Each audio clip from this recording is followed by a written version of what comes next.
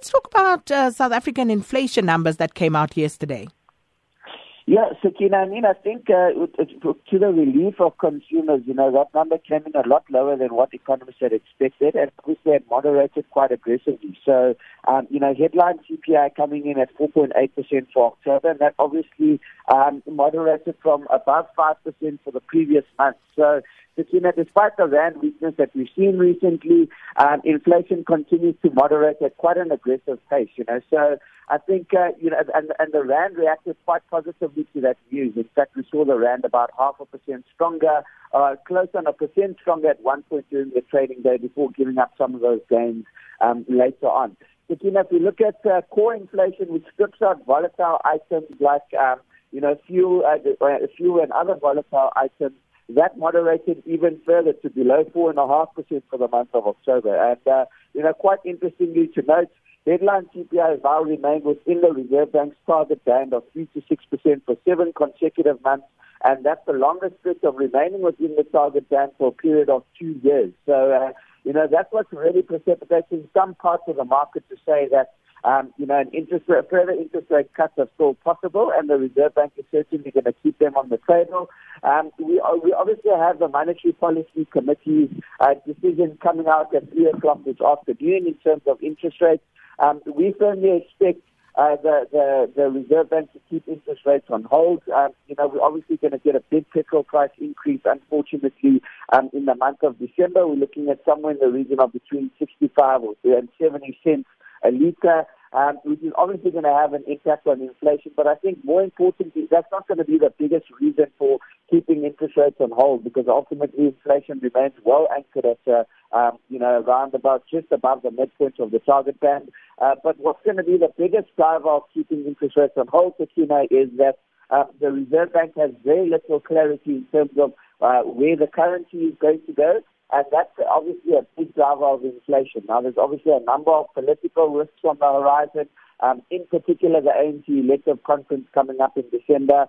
There's also some risks with regards to the Federal Reserve. We see them saying that, they're likely to increase interest rates at their next meeting, which obviously has a knock-on impact onto our financial markets in terms of the flow of global capital and where that's going. And whether there's a search for yield globally given the interest rate differential between developed and emerging markets.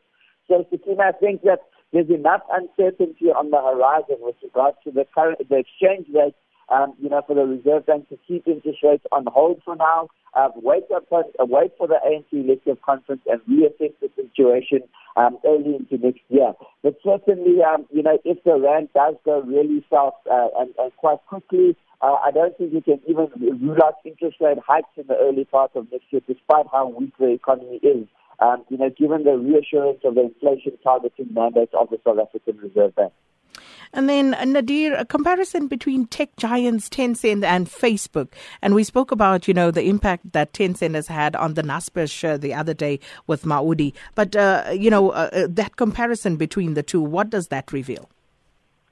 Yeah, Sakina, I think it's quite astounding. Earlier on in the week, Tencent joined the elite tech companies of having a $500 billion market cap. And that's astounding because their market cap has more than doubled just since the start of this year. Now, the growth we've seen in Tencent has been unparalleled. Many people argue, and I suppose there is a basis to argue that, the growth in earnings and growth in revenues from Tencent have been truly spectacular. And the kind of multiple they're trading on, which is well in excess of 50 times forward earnings, is justified because of the kind of growth rate the company is delivering. Now, we saw around about 61% revenue growth for the third quarter. We saw those results coming out for Tencent late last week. And we saw the stock rallying quite aggressively since that point on the back of better than even very elevated expectations for earnings growth from the tech giant. So, if we reassess the situation now, at one point this week, yes, it's come back over the last couple of days, but at one point this week, Tencent had a larger market cap than that of Facebook. If you compare the revenue basis, around about the same revenue basis, of around about $35 billion.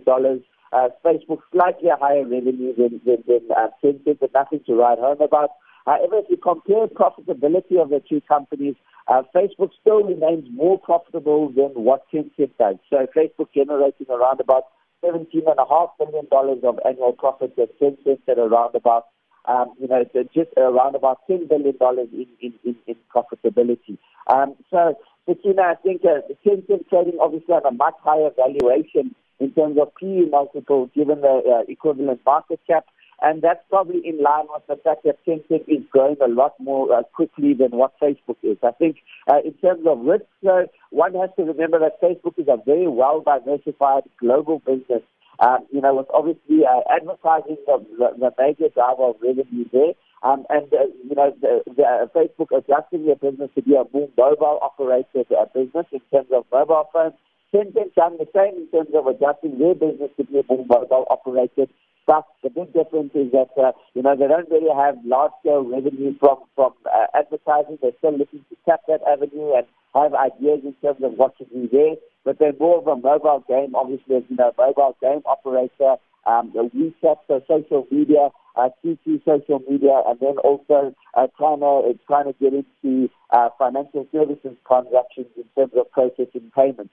So, Sakina, I think in summary, both trading on rich valuations, Facebook comes with slightly higher risk than, or rather, Tencent comes with slightly higher risk than Facebook. But at the end of the day, it comes with better growth than Facebook does. And I think we have to watch how this unfolds. And I suppose the biggest risk to both companies remains that, they playing in a highly competitive industry. And, there's obviously rapid involvement there, and they are trading on fairly risk multiples.